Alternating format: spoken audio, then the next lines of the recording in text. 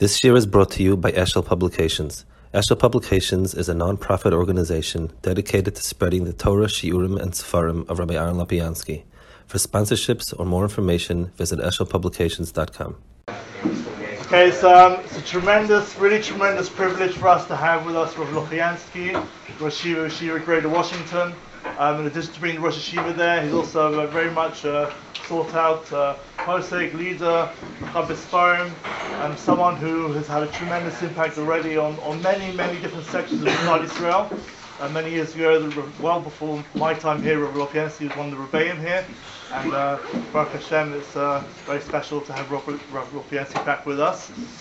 Thank you so much for giving the time to come to Gesher Torah, meet the Talmidim, and Baruch Hashem, we have alumni, Ezra Epstein, and other people over the years who've had the privilege to learn by the Rosh Yeshiva, and Baruch Hashem, a tremendous hatzlacha there, and we look forward very much to continuing to send guys to the yeshiva and to pastor there under the Rosh Yeshiva. We'll get the plan. We're going to have a Q&A with Rabbi Lapiansky for around 45 minutes or so, and it's completely open to questions of all areas of Torah, halacha, hashkafa, and followed by that. Afterwards, we'll have one-on-one meetings, and we have a whole list of guys. If you were not on the list, or you'd like to meet, you still can. Milo will be sitting here and ensuring that everyone gets an opportunity if you'd like to speak to Rosh Yeshiva. Okay, without further ado, maybe we can start with some. Anyone got a question they start off with? There are a couple of questions that I know already people were interested in. Maybe we can start and then we'll open the floor. Sure. Okay, thank you. So one question a lot on people's minds is finding their place in hashkafa within the Torah world. Especially many guys come from modern Orthodox backgrounds, and they come here to Eretz Yisrael and they see really a whole variety of yeshivas and different friends in different places. And maybe something the Rosh Yeshiva can tell the guys a little bit about how to find their own place in hashkafa and Avodas Hashem, and a little bit about the spectrum that exists. Okay. So first of all, it is very nice. I have deep roots. Like I was a Rebbe when Gesher Torah was still in the old place. I don't know if they made a museum out of it or not, but whatever it was, I don't. It's certainly museum worthy. We also had the privilege of having boys from here, and especially Ezra Epstein, who has become like the heart of the yeshiva, and he got married just at the beginning of this year. My wife was a shadchan actually, and Baruch Hashem, he's settled and he's learning in the kollel. It's really amazing. So Baruch Hashem, it speaks volumes about the products that the yeshiva puts out. I guess when we speak about the spectrum of where a person belongs and so on, what's an important consideration is, yes, a person is learning in yeshiva, a person is beginning to become serious about his Yiddishkeit, so he wants to seriously find his place in a community. A person needs to ask himself not what's the easiest form to get away with, but rather what's the form where my growth will be natural to me and innate to me. I want to explain what I mean. A person can take a look at Reb Chaim Kanievsky and say he seems to be the most accomplished Talmid Chacham Klal Yisrael. That will be exactly what I'll imitate. I don't think it's a great idea. I think most people will flop terribly because his person is not who you are, and it's probably not who you can be. I might be mistaken, but I would venture a guess. On the other hand, if I say, listen, technically, these people are doing what it says in Aruch. Technically, they probably get Gan Eden. So I guess it makes for an easy life, and I'll do that. That's not really good. I want to tell over something that happened here, actually. When I was a Rebbe here, there was a very fine fellow who came from a conservative background. I didn't know that, but he was a quiet fellow, quite knowledgeable, and he learned very well, very nicely. But he would kind of disappear Shabbosim. I didn't know much. I had some contact with him, but later I became very close with him. And one day he told me that he knew about Yiddishkeit a lot. He grew up conservative, and he understood a lot, and he wanted to come and learn how to learn. He didn't want to become very, very observant. But he wanted to, so he would come to yeshiva, and come Shabbos, he would go away to relatives of his who called themselves modern Orthodox and spent Shabbos there. They were very worried about him, that he would become too strong. So they kept telling him that he shouldn't be so fanatical, he shouldn't be so fanatical, he shouldn't be so fanatical. And it started getting on his nerves. And one Shabbos, as he was about to leave, they told him, you know, David, whatever it says in Shulchan Aruch b'di'evet is what you should do lechatchila. Choose the b'di'evet path in life. And something clicked, and he turned around and he said, fellas, if you really don't want to do it, why the heck are you doing it? And he never went back to them. In other words, he had the option of not observing anything. I don't feel encumbered by guilt. Where I come from, it's suggestions. They're not obligations. But if you really believe in it, then do it well. In other words, if I believe that this is me, and this is the purpose of life, and this is who I am, and this is realizing myself, I should choose the path that will bring out the best in me. Now, you can do it in a way, like I said before, Chaim Kanievsky, where it's not me. I'm fooling myself to think it's me. But in a path that's natural for me, there are paths that make sense for me, that this is where I can grow and I can find myself. So what you're looking for is a path that's sort of the common denominator is people that are sincerely looking for growth in HaKadosh Baruch Hu, something that, because of who I am and my personality, I can fit into it and I can grow into it. That's what you're looking for in the big picture. Yeah. If you want to follow up, you can do that. Whatever you. Yes. Would it be clearer to say that certain psukim were added later by maybe Yoshua or Anshe Knesset HaGedolah? So the Rambam has one of the Ikarim that the Torah itself is all comes from Sinai, which is, and he brings the Raif, the Pasuk in Korach. Now let's leave that alone for a moment. Let's take 3 steps back. Unless we have some clear absolutes, Torah means nothing. In other words, if I'm free to say that Torah has additions, and I'm free to say that it's not binding on me, then basically everyone's got their problem. You got a problem with a pasuk that indicates Yeshua wrote it. I got a problem with little signov. I think that must have been put in later by Goyim. Clear, no Jew would ever put in a pasuk that you can't steal because who doesn't cut a corner too? So everyone's got their favorite pasuk to. So we've got to have absolutes no matter what. So the Rambam Shita is very strong. There is 1 or 2 Rishonim, Davin Ezra, who seems to indicate that 3 or 4 psukim were added later, but it's very clear. Davin Ezra's point is the pasuk itself is stating that. For instance, if I can give an analogy to that Davin Ezra, let's say you come across in a book and it says on the bottom, and it says, let's say it says a recopy of the original X, Y, or Z. And on the bottom, there's a footnote that says, I, the editor, wish to state that this was not clear in the original and we folded in. So that statement is obviously later. So the Ibn Ezra feels that 3 or 4 psukim that are saying that it's later. Ibn Ezra is not a widely accepted shita. The Rambam shita is the more accepted shita.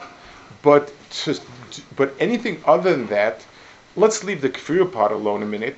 Then basically Torah is a shambles.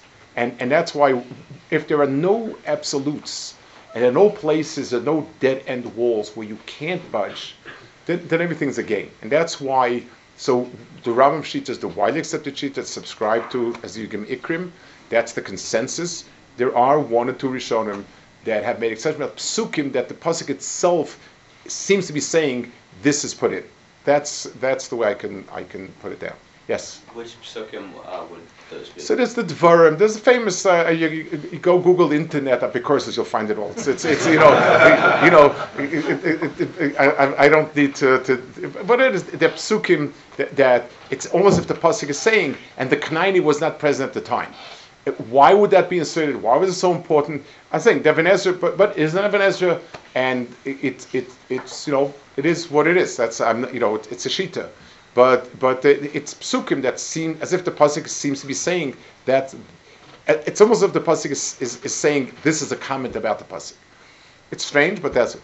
Now, what's fascinating is Aish Torah was one of the pioneers in the codes in Torah, and those codes don't work if you play with the Torah, which really raises the question: if you play a little bit of a game, then it ceases working. I don't run all the numbers. I don't sit with it. But they've shown that if you take the Shomron Torah, which is 2% off or something, they have the numbers. I just remember reading it. I haven't, which again makes for extremely fascinating evidence about the integrity of Torah. But also the care with which the Gemara goes through about how careful they were to make sure the manuscripts were intact. Right now, all the Torahs we have dating back to who knows when contain nothing but, the type of errors. You have an extra vav, a left vav. On all the Sefer Torahs in the world today of texts, there is 9-letter differences, and those letters are meaningless in terms of meaning. The vavs, yud, hey. The biggest one is patsua, daka with hey and aleph. They both mean the same. That's the biggest discrepancy. Chabad Sefer Torah are different that way. Again, it's a question halacha, which is the accepted one. The Gemara says we're not booking chaseros and yiseros, but those are all not relevant to pshat. And you see the extraordinary fidelity we had with pshat, with the words. To say that someone tampered willingly is a stretch. No mention of it. It's very difficult to understand. But I do want to lay it on the table. There is never an answer like that. And we need to put it in a certain place. Yes? When making decisions, to what extent should, if any, emotions and feelings be taken into account? What kind of decision? Life decisions about just making choices, blah, blah. For instance, like the first question about community to live in, and taking into account just emotional convulsions, and especially coming from the past, like having certain emotional ties to the past, to what extent can the way you feel about something, like, does that play into, you need to think of it's a very good question, and it's a very important life question. It's interesting. It's an unusual question, and I think it's a very important question. Let me give a case where I think it's most relevant, and I think it's Bozel Lamed Al Zeh, a shidduch. One expects that one's descriptions of one's wife will not sound dry intellectual. Well, she checks off 33 out of 35 boxes, so I think this makes a lot of sense. I would hope the relationship is much deeper than that. On the other hand, an infatuation or a very emotional high is usually a warning signal, and usually doesn't make for a very good marriage either. What you want ideally is something that makes sense, and heart neshama fills that box. So the first criteria for deciding on an appropriate shidduch, or community living, or yeshiva learning, is seichel. Does it make sense? If the answer is yes, now the question is, do I have feelings? Do I have cheshik? Sometimes there are things you must do even without cheshik. There are things you must do. But many of the things, like we described, like a shidduch, if I can muster up even after all the thinking about it, I still don't feel like it. You can't do certain things when it's just a checklist. You have to have a heart neshama in it. So seichel lays the framework, and neshama and the feelings provide the content of that framework. Yeah. Rambam says that mitzvos aren't complete unless you're doing them in the land of Israel. Should that be taken Ramban. literally? Ramban. Yeah. Should that be taken literally? And if so, should we prepare life in Israel? So we have to ask ourselves, what about all the people who were not the Ramban? At the end of the day, and the Ramban himself lived in Spain until he basically ran away. The king decided that he would engage in a debate, and debates in those days didn't end well if you won, didn't end well if you lost. So it was a lose-lose proposition. Ramban did the end of his life. Kusari came to the end of his life. We have to separate between halachic to meta halacha, Kabbalah, in terms of the deep, just like it'll says in the Zohar, if you don't learn Zohar, you don't do this or that. The other thing, the Gulub come on from the Zohar. We don't tell people to learn Zohar. We look at it and understand it as a spiritual dimension. The language used, in other words, the Ramban is not saying a person is obligated to mitzvah chutz la'aretz, a person gets schar doing mitzvah chutz la'aretz, a person accomplishes great ruchnistic things in chutz la'aretz. The Vilna Gaon lived in chutz la'aretz, Rabbi Shlomo Bar Shem Tov lived in chutz la'aretz, Baal Tanya lived in chutz la'aretz, Chedush Rim lived in chutz la'aretz. Just go down the line. Chavetz Chaim, they all wanted to come to Eretz Yisrael, but it wasn't the first point on the agenda. There's a world of mitzvahs for a person chutz la'aretz. The Ramban says everything snaps into place in Eretz Yisrael. It's where you realize all the ruchnistic dimensions of it. So is it true about Eretz Yisrael today as well? Not that clear in the Ramban, but whatever it is, we need to separate things that are basic halacha from things that are extra dimensions. So Ramban is an extra dimension, and a person should map out many other issues that are more practical. Where can I be the best yid I can be? It includes parnasa, it includes the environment, it includes the type of person I'm marrying, it includes a lot of other shikulim. And that should be the first basis. If a person is zochah to live in Eretz Yisrael, ashecha v'toivacha. If a person is able to make things happen in Eretz Yisrael, that's wonderful. But if a person is a chutz la'aretz, he has a full life and full meaning and accomplishment there. What does the Rav mean by meta halacha? Things that go on, like for instance, we'll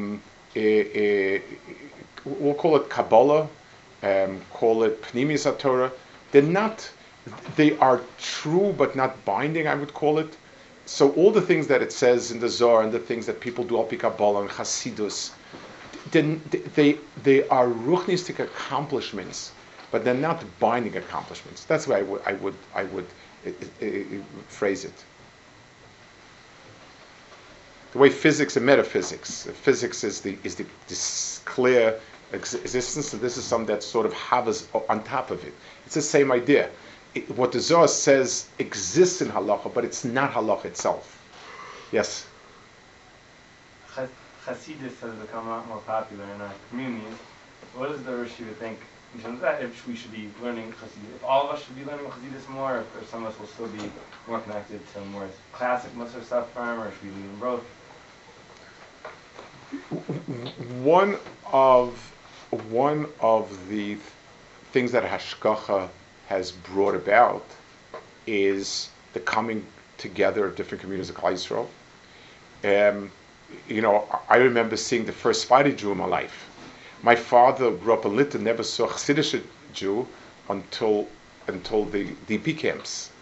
People lived very far apart and were of different worlds. Today, HaKadosh Baruch Hu has brought us together in Eretz Yisrael, in New York, in wherever you have it. People are together and they're mushma from each other. I believe there's a reason for that hashgacha, but a person needs to be clear about what is his ikar approach and what is enhancement of it. In other words, a person who's a little bit of everything it usually doesn't add up to much. It's kind of a strange assortment of stuff. Somebody once gave a mashal. I still remember as a young boy, food was a thing, and there would be these schnorrers would come to Kiddushim, and they would go from Kiddush to Kiddush and stuff their pockets with stuff. That was an accepted occupation, I guess. I don't know what to call it. And what? Practice. So somebody said, would you call what this gentleman has in his pockets a smorgasbord? A smorgasbord is a wide variety of foods. Yes, there certainly is a wide variety of foods, but it's got no rhyme or reason to it. It just stuffed his pocket wherever he get his hands on. When a person lays out a smorgasbord, it's got rhyme and reason to it. So sometimes you see a person where there's no sense of rhyme or reason to what he's doing, and then it's lacking in a certain derech. Whereas a person who is, his is my derech, but it's enhanced with this. It's enhanced with this. That's beautiful. That I think is part of Hashgacha, has brought us together. So a person needs to find what is his ikar derech. This fits me the best. And if I get something from this sefer, I get something from that sefer, I get something from a tish occasionally, then matov manoy. Why can't that be a derech? The derech is that Judaism's exciting, doing what excites me, what makes me happy. I take a little bit from everything. But it has, a derech means it's a road to someplace. In other words, It's keeping you interested. keeping you happy and interested is not a road. A road means I'm going from where I am and becoming something else. And that's a very key piece. I mean, keeping myself happy is not usually what happens. It's not leading me someplace, because there will be pieces, whatever derech you choose, there are tough pieces. And a person needs to say, okay, a derech Tavodas Hashem includes tough patches of road and something that makes this the road that keeps pulling me towards getting higher. When a person starts taking things that are comfortable and he manages to patch up the different comforts. I remember when I was a bach in yeshiva, there was a yeshivish joke, maybe not the best, but somebody would say, I am like this cuddle, this cuddle, this cuddle, and this cuddle together. I say, wow. And he'd say, yes. They would pick flaws of each person and say, I have this flaw and this flaw and this flaw and this flaw. So obviously, it's not the type of things, I guess, certainly not to pick people with flaws and certainly not that, but the idea is, if I say, I want to daven late like this type of chassid, and I want to drink like that type of chassid, and I want to go to the mikveh like this type of misnagid, and I want to do, then a person is happy and comfortable, but it's not really going anywhere. Every derech has, where a person has to toughen. So picking a derech is appropriate. The pieces add up to something, but many elements of Avodas Hashem can enhance the derech. So that's what I'm saying. A person whose main thrust of thought or learning is derech A, but he likes this type of art, that type of art, and he adds it judiciously, then it enhances. If not, there's something about it, just not it's kind of a jack of all trades and master of none type of thing. And the Rashi would speak about a little bit about realistic attainment in Talmud Torah for a working Ben Torah. So it depends a lot on how much you're able to do now. The better your skill level and the more knowledge you have, it's so much easier. Once you're busy with a lot of other things, you have a real job, you have a family to support, communal obligations, the menuchas hanefesh to learn in a way that you can actually move forward is difficult. If a person gains a strong basis and skills now, and he gains a fair amount, every mesech that you learn now, chazing it later. If a person is able to finish all of Mishnayos well, so that when he's learning it the next time round, he's chazing, but he knows the basics and he has it. It's a different world. It's so much easier, and you really feel. So even if you have a lot of things going on, but if you can chazir it over and know it, or a mesechta, so I think the best. Getting these years down, what you need to get down, is going to be so helpful the rest of your lives, because the type of work you put in now is not that realistic as time moves on. So I can't think of anything more helpful than the basis you put in now. Yes? How does a bacher find that enjoyable, not just only looking to the future, but also finding it as a big geschmack on every day, not only a geschmack for the future?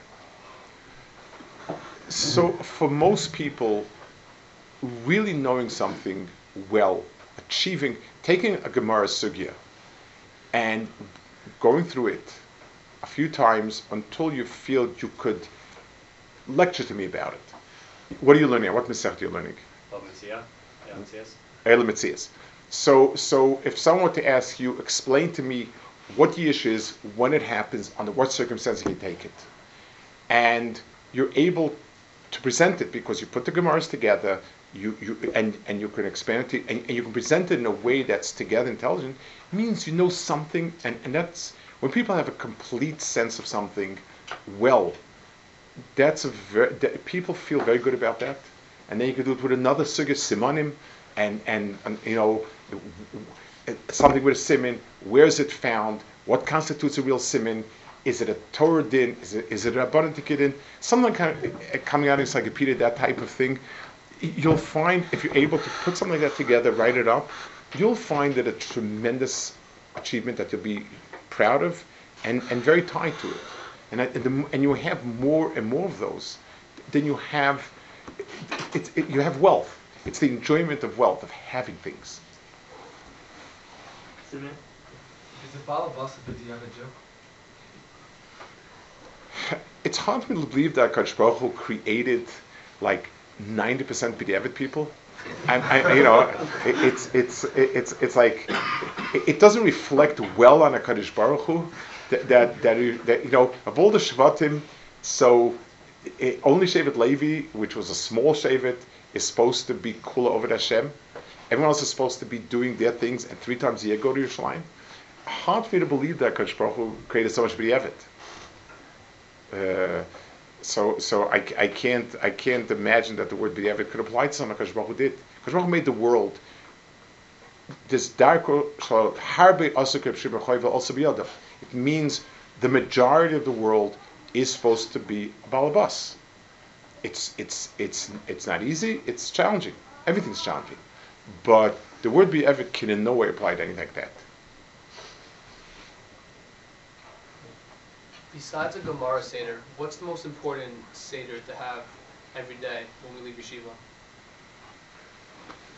I don't know every day, but a Musa Seder in the sense, a Sefer that speaks to your neshama and inspires, because that's constantly being tested. And, you know, it's something that you need to be able to keep sparking that again and again. So every day may not work, depending on your job, depending on your personality, but at least once a week to be able to sit down with a sefer that talks to you. And it's the hardest question I ever get is, what sefer should I learn and what's the sefer? Because it really, I would say sit down with a few sfarim, and if you're serious, I'm sure by now you have a sense of which sfarim tend to speak to you. And that's something that, because that will always provide the stimulus for doing everything else. Famous story from Rishon Salanta, someone asked him if he has a half hour, should he learn Musa Halacha? He said Musa, because if you learn half hour Musa, you'll realize you have another half hour for Halacha. But the point is, stimulating yourself is the key. There's a common idea that we are mechayed by our seichel to do things that make sense, like just our natural inclination, like of common sense, and that it applies where like there's no mefurish halacha. Where would we say that applies to halacha l'maisa, and are being over and avera if we do something that goes against our common sense? I just think, what do you mean? Where would it apply l'maisa?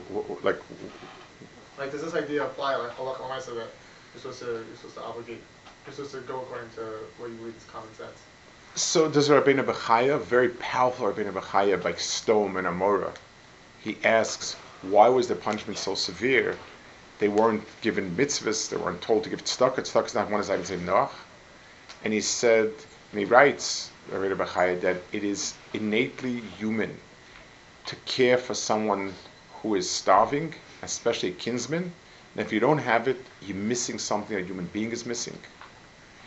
And that's why they were condemned. They basically were not humans. A person who can see somebody starving, and I have the wherewithal to give him, I just let him starve, then something's missing very deep inside. It's lacking. The Gemara says many times, "Lamli kras varahu," it's in the context of halacha, but it's still there. So anything that so Rabbi Yochai says something which the seichel is mechayev a person, that's something that's binding on a person. The exception would be where Hakadosh Baruch Hu mefurish overrides it. Amalek, putting somebody to death in Mises Besin. The Torah said, yes, you're not inclined to do it, but I'm telling you your seichel is wrong in this one. But if not, then these are things that Hakadosh Baruch Hu put into us for a reason. And the reason is because it's right, it's emes. But when does a person know if they can trust their seichel? So, again, one has to ask himself, is there a halacha in this area or not? If there's a halacha, then the halacha is overriding it. But if there is no halacha, and I can't see a particular negia, those are two things that could override seichel. One is, if I have negias, and I have an interest over here, so I can't trust myself. No less of a person than Shimshon Tzaddik, a Gibor Tzaddik. He said, "Ki yeshari hi beinai." He said about Dalishi, I like her. He had a negia. That's what the Navi tells us, and that's why his seichel is off. Or when the Torah comes along and tells Avram to shech his son, seichel said impossible. Hakadosh Baruch Hu said, no, that's right. So those are the two big areas. If there are no negias in a certain inyan, and there's no halacha, then usually, and you're a good person, you're not a good person, and that will tend to be the right thing.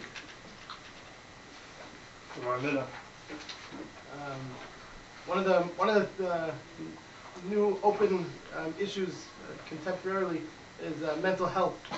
Many people struggling with anxiety, depression, addiction, and Baruch Hashem, many people seek treatment and get help. Sometimes the guidance, the treatment that professionals offer is sometimes in opposition to halacha, whether it's Hilchos Shabbos or other areas. Generally, when it comes to refuah, we put a lot of trust in doctors, but mental health, it becomes much more gray, much more difficult to navigate. Could Rav speak on that challenge? So you need to have rabbanim who have a sense of mental health. And so for instance, let's take an issue that's not halal. When you ask people about fasting in Yom Kippur, and you tell them to ask a doctor, if the doctor is not frum, it's no skin off his back to say don't fast.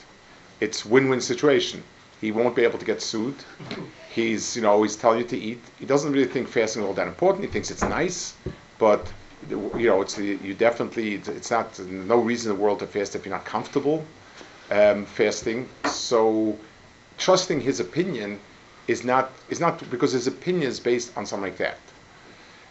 If a mental health professional will tell you it's pikuach nefesh, this person is suicidal, then Shabbos you have to drive the person down to a hospital, 100%. But if a person says keeping Shabbos is difficult for this person, will lead him to depression or suicide, that's a very, very murky road.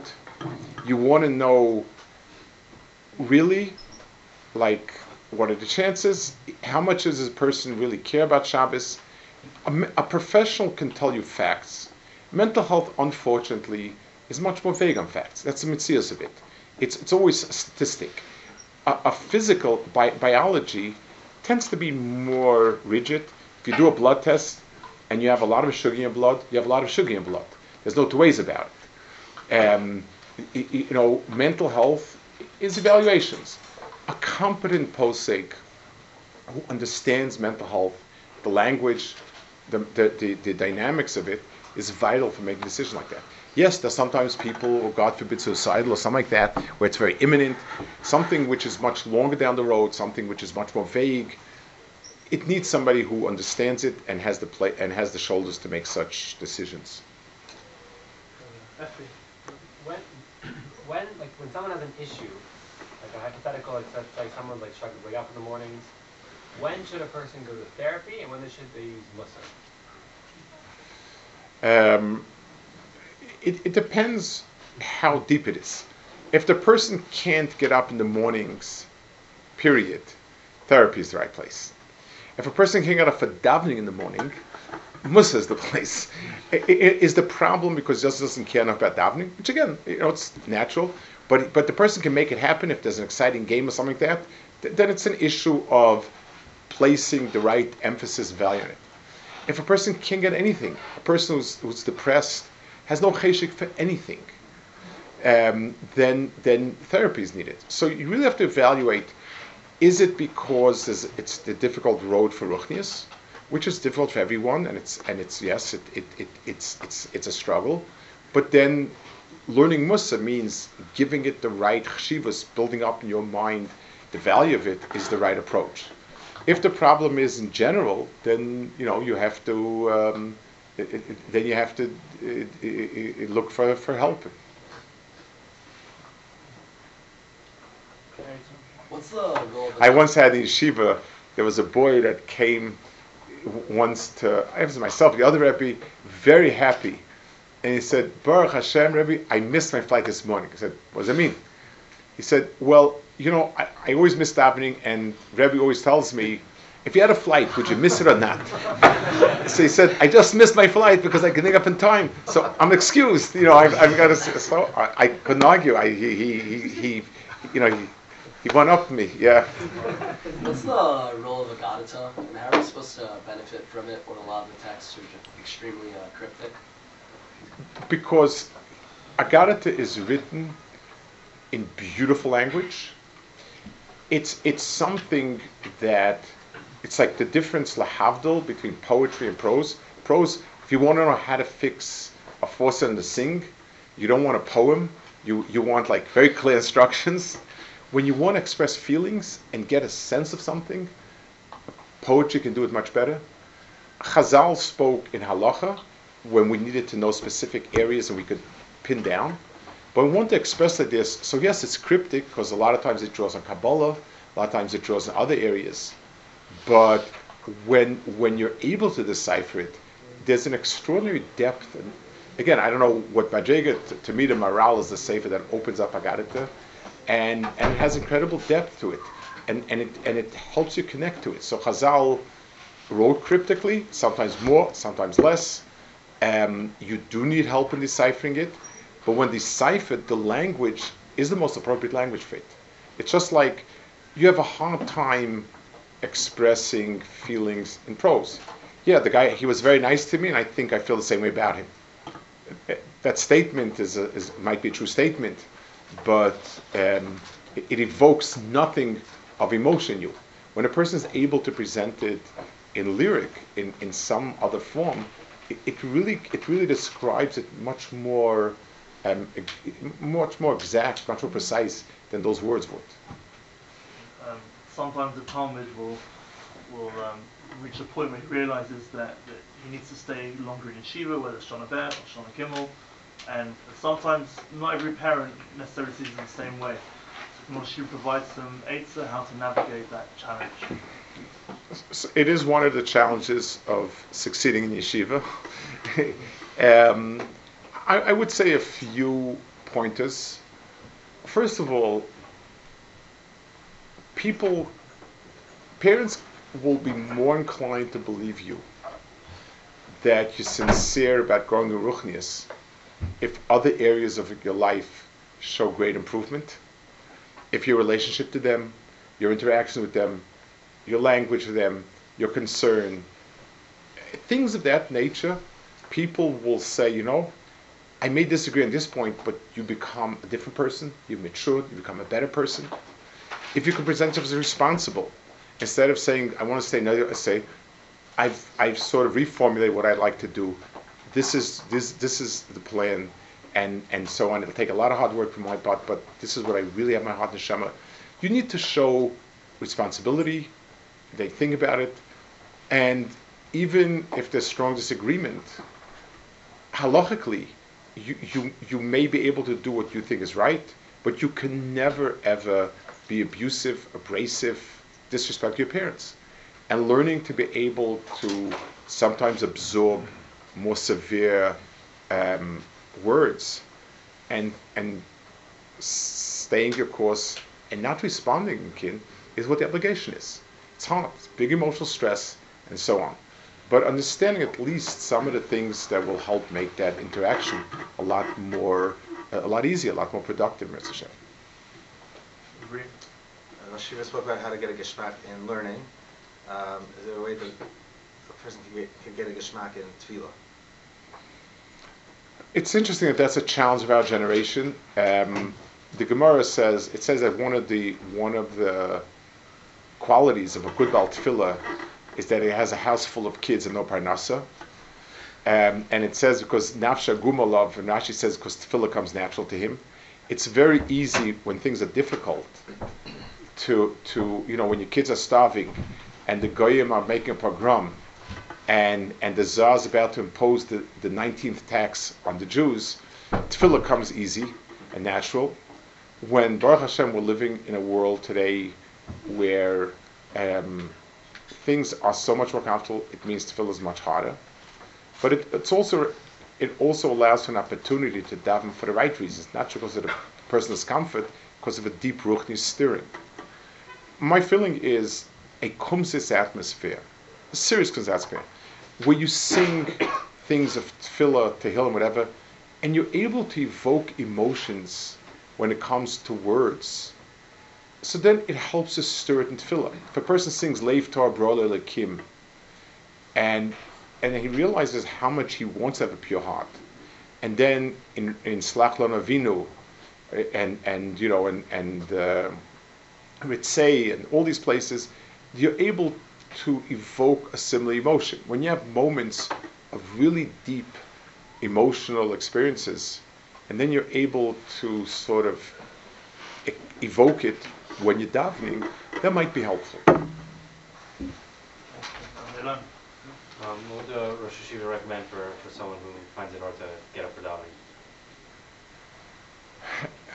So, again, it's hard to know the what when. In many other areas, personal simple reward, like if there's someone you particularly like, and you save it for the days that you get up for davening on time. Going to sleep early does help a bit. If you go and sleep late, it's going to be very hard to get up. But evoking that, or if you really feel that this is the most important part, to make it the focal point of everything you're doing. In other words, a person can summon all this effort for X, Y, or Z. If a person feels this is the crucial piece of the puzzle, then this week the only thing I work on is getting on time davening. If I do it, I've made it.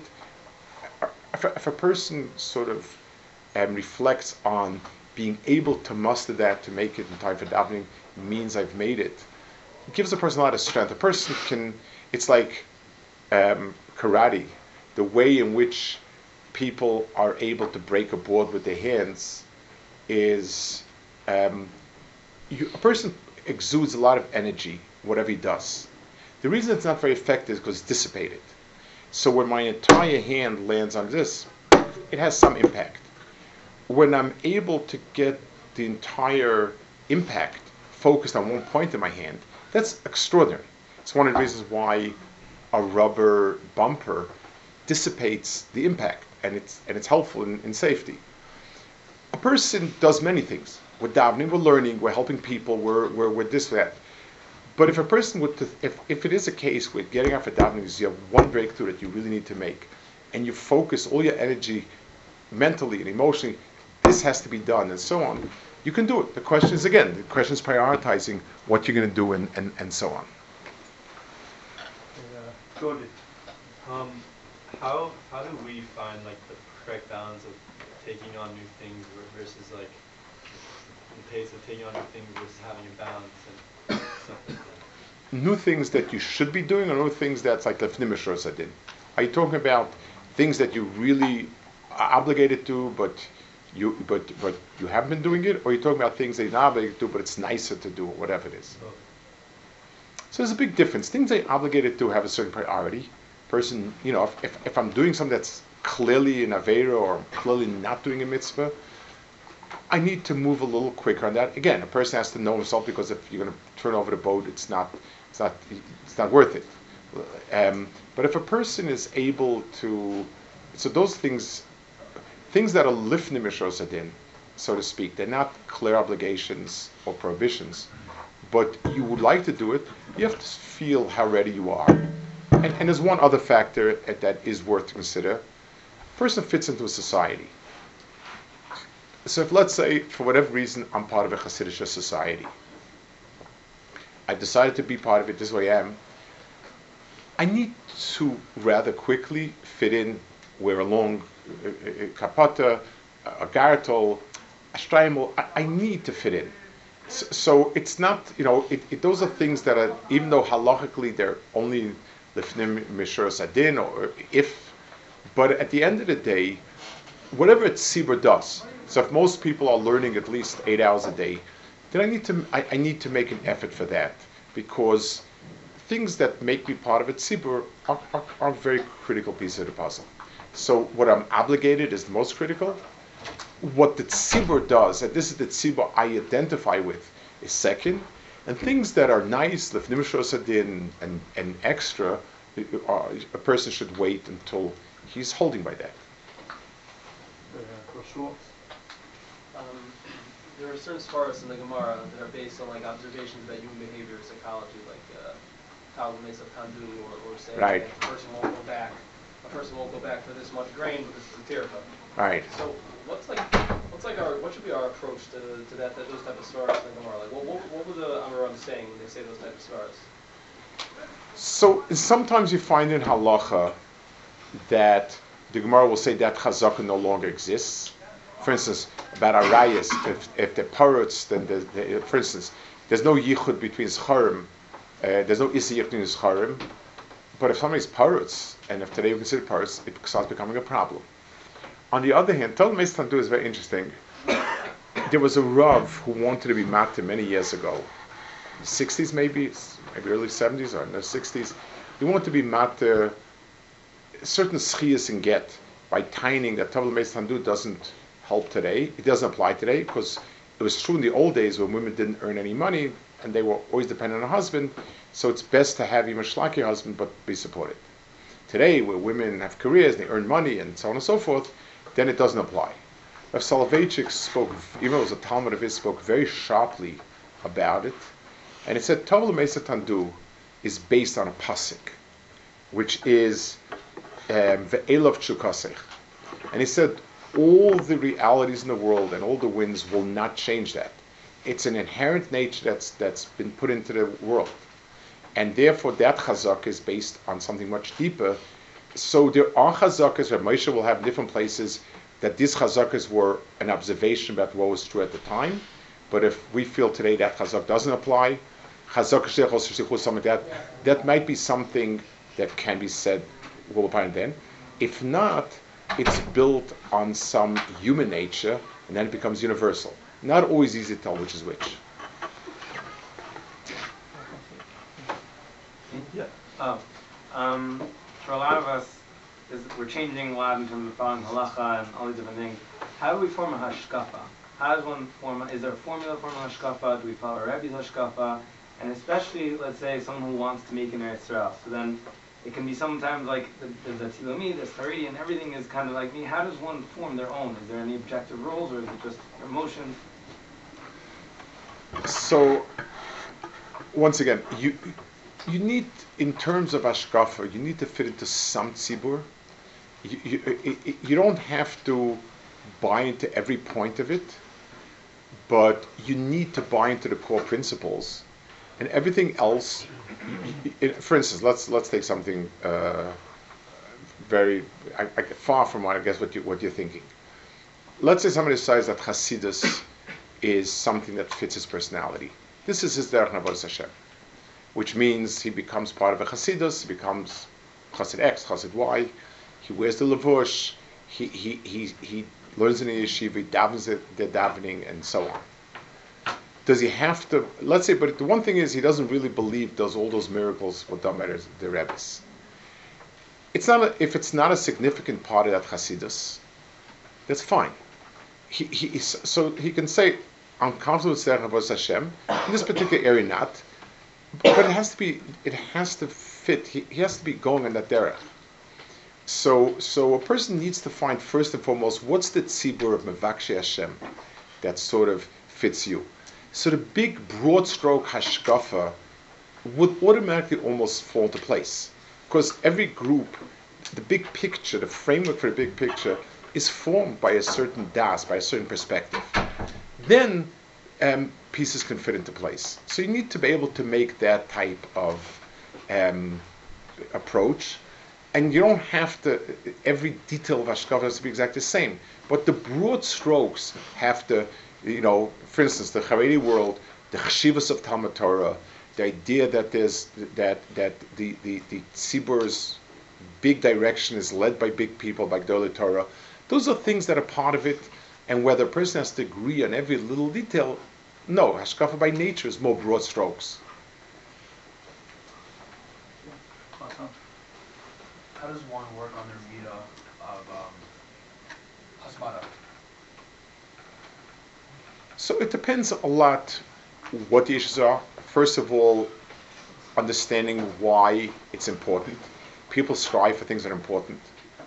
Understand what are your distractions. Understand what will make you feel rewarded because of it. I'm not talking about outside rewards. I'm talking about inside. Is it knowing a lot? Is it understanding better? Is it teaching? Those are things that you want to consider when you're priming yourself for that. So one is to learn the type of things that help give you a tremendous sense of, wow, this is something I would like. To understand what are the things that might be staring you in particular. It's helpful if you have a mentor or someone like that who can help you with that. And finally, knowing the type of learning that will make you feel, wow, I did this. Success breeds success. So identifying correctly, one bacher is feeling success when he asks a kasha and shir, the Rebbe says, wow, that's a good kasha. Another bacher is when you ask him something and he knows the answer. A third bacher is when he's able to get up and speak and say things that people listen to. Those are all ways in which a person gauges himself, how well he's doing. Donnie. Maybe we'll have one more, something like that, just because we're going to be a little, yeah. The Rosh spoke about before, like what's needed in order to make big life decisions, like whether, not just a checklist, more than that. What would the Rosh say to someone who's already made a big decision and for some whatever reason is having like doubts on his mindset after that? Zeklal Gadol. Anything that you can change, you have bechira and you have an obligation to think about it. Anything you can't change, you accept as hashkacha, and your question is now, how do I make the best of what I have? So if a person bought a ticket on a plane, and the plane hasn't taken off yet, and he can change the flight, but it's more expensive, he has to sit down and say to himself, changing it means I get more money, but I might miss this, I might not come in time for this, that. I need to make a decision. If you're on the plane, then you shouldn't make a decision about staying on the plane or jumping out. Your decision should be, okay, Hashkacha put me here. Now, how do I do the best with what I have? Okay, it's been an amazing afternoon with Olam, and Baruch Hashem, keep steiging, keep growing in Mitzvah Hashem.